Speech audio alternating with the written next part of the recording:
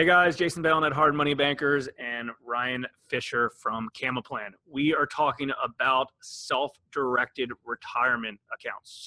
Super popular. I asked Ryan to come on and just go into a little bit of detail of how real estate investors can utilize their self-directed retirement accounts and obviously make more money by using them to buy real estate. So let's just jump in real quick, Ryan. Why don't you tell us just exactly what is a self-directed retirement account? Basically, a self-directed IRA lets you invest in anything that you want. The IRS never tells you what to invest in, only what you cannot invest in. But the majority of our clients are investing in real estate, lending money secured to real estate, private placements, which include private businesses. There's a lot of different options out there, but we're pretty real estate heavy with buy and hold and flips. So a self-directed IRA is a self-directed retirement account. Is that on a broad level? And there's a lot of different types of things, a self-directed IRA, self-directed 401k, or is it just everything's a self-directed IRA? Basically, self-directed is an adjective in front of an IRA, but you can use all types of accounts. They will be self-directed with us because you're going to be picking the investments, but you can use your traditional Roth, SEPs, Simples, Roth IRAs, 401ks. You can have both a tax deferred or a Roth 401k, and you can use all these types of accounts to purchase real estate or even partner them together. Got it. So let's say I have $100,000 in a self-directed. Actually, let's say I have $100,000 in a regular 401k account. Like, what do I do? Can I utilize that money to buy real estate, or do I have to kind of go through a company like yours that makes it self-directed?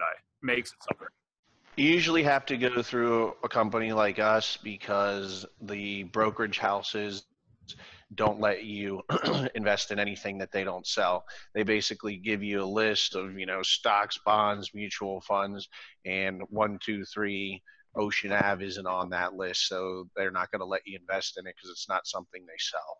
Got it. So you go through, and so Camaplan's like a custodian. Is that right? Is that the term? Administrator. Yeah. Administrator. Okay. So I take that $100,000 that I have, I've been working and putting my money towards my retirement plan, and I decided I don't want to keep it over here. I'm an active real estate investor. I want to have the ability to do what I want with it. So I roll it over. Is that the term, roll over or transfer or whatever, into a self-directed IRA. And let's say it's $100,000, and in my market, I can buy a property for $100,000. Like, what's the next step? Let's say I want to buy a property for $100,000 and I want to flip it for $140,000. Basically, it's pretty simple. You open up an account with us. That you can do that online in less than 10 minutes. Then you'll either, depending on the type of account it's in, you'll do a transfer or rollover once the funds are, and there's no taxes or penalties to bring that money over. Once the money's here, you'll give us the paperwork to purchase the property. Obviously, you'll be purchasing it in the IRA's name. Your IRA is a separate entity, but you'll do everything you normally do. You'll sign it read and approved. You'll tell us to purchase it. We'll go ahead and close with the title company or attorney. And basically where you used to see a stock or a mutual fund, you'll now see on your Camaplan statement, 123 Main Street for $100,000.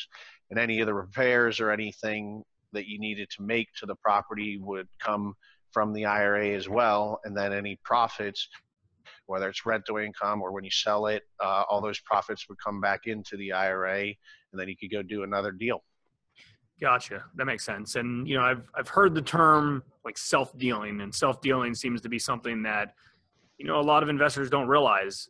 It's, so explain, I guess, self-dealing a little bit related to, if I have that property, it's $100,000, everything has to stay in that entity, in that self-directed IRA throughout the life of that transaction. I can't just, hey, a contractor needs $10,000.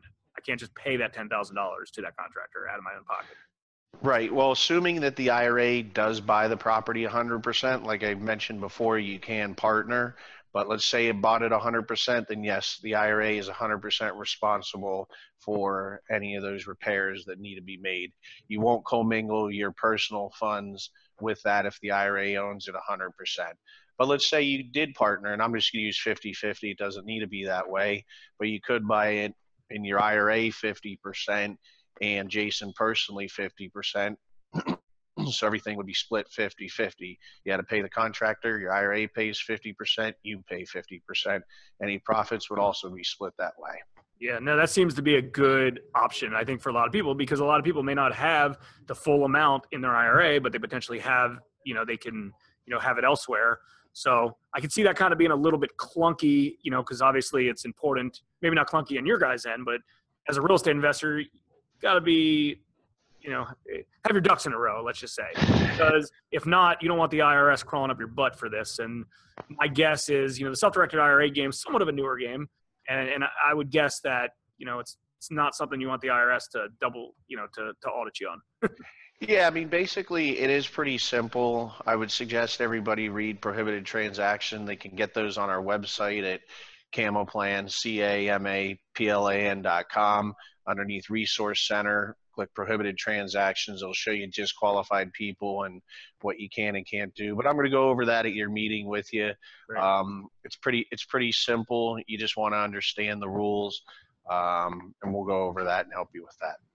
Yeah, good, all good stuff. And I would suggest, I guess, just like with anything, if you have a question related to a specific process, a specific transaction you're trying to do, it makes the most sense to reach out to someone like Ryan and be like, this is what I'm trying to do. I want to buy this property and I have enough funds, but I need more funds here. Or maybe I need a lender to put up some of the funds, because companies like ours, Hard Money Bankers, will do non-recourse loans and fund self-directed IRAs ourselves, loans against that. So I guess the game plan is why don't you give everybody your contact information, so if anyone has a question of a specific transaction, there's a ton of value in companies. Obviously, Camoplan's, my guess, is probably not much different than a lot of other self-directed IRA companies, but something that you probably have a ton of value in is being creative to help people structure deals where another company may not know the best way to structure something. Yeah, we've seen quite a bit, and I'd say we're probably one of the top people as far as expertise or knowledge dealing with this. I get people all the time that have talked to other people and they said, well, I can't do this. A lot of this stuff comes down to structuring. You may not be able to do it this way, but you can do it this way. So you would kind of restructure it. May not be what you had in mind, but a lot of the times we can, accomplish that goal. But, there's some circumstances that you can't, that's just what it is. We don't make the rules. Yeah, I get it. So what's the best way someone can get in contact with Camoplan and you, Ryan? Our website is a great spot to get information at CAMAPLAN.com. You can reach me at 215-283-2868. And my email address is rfischer. It's going to be RFISCHER at Camoplan.com. Awesome. Certainly appreciate it. All righty. Well, I appreciate you taking the time, and I'll see you next week. Absolutely. Thanks, Ryan. I think.